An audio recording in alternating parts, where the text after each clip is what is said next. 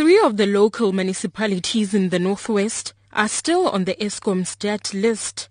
Naledi, Lekwa-Teemane and Kgetlheng River experienced power cuts because they had failed to make payment arrangements. Although the local government had promised to step in, Eskom is not backing down.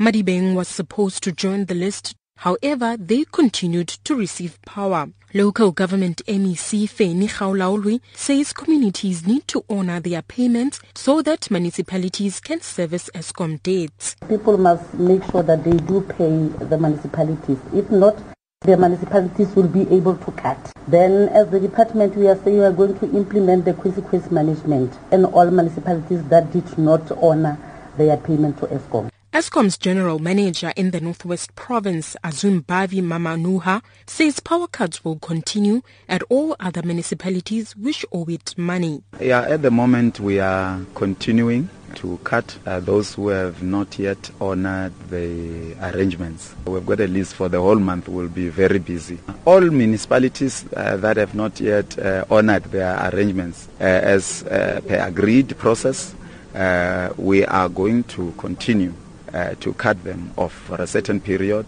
and in the morning and also in the afternoon. So far, those that are honoring, they are able to get off the list, but those that are still on the list, they will still be interrupted. Jack Grooms, who owns a poultry business in the Naledi municipality, says this has already affected his business negatively. Well, the power problems have given us major unnecessary costs, and the chicken business is already under major strain, so it's difficult to survive. On the chicken houses, we've got ventilation controllers, computers that run the ventilation, and they don't like the power cut, power on and off. It's not good for them.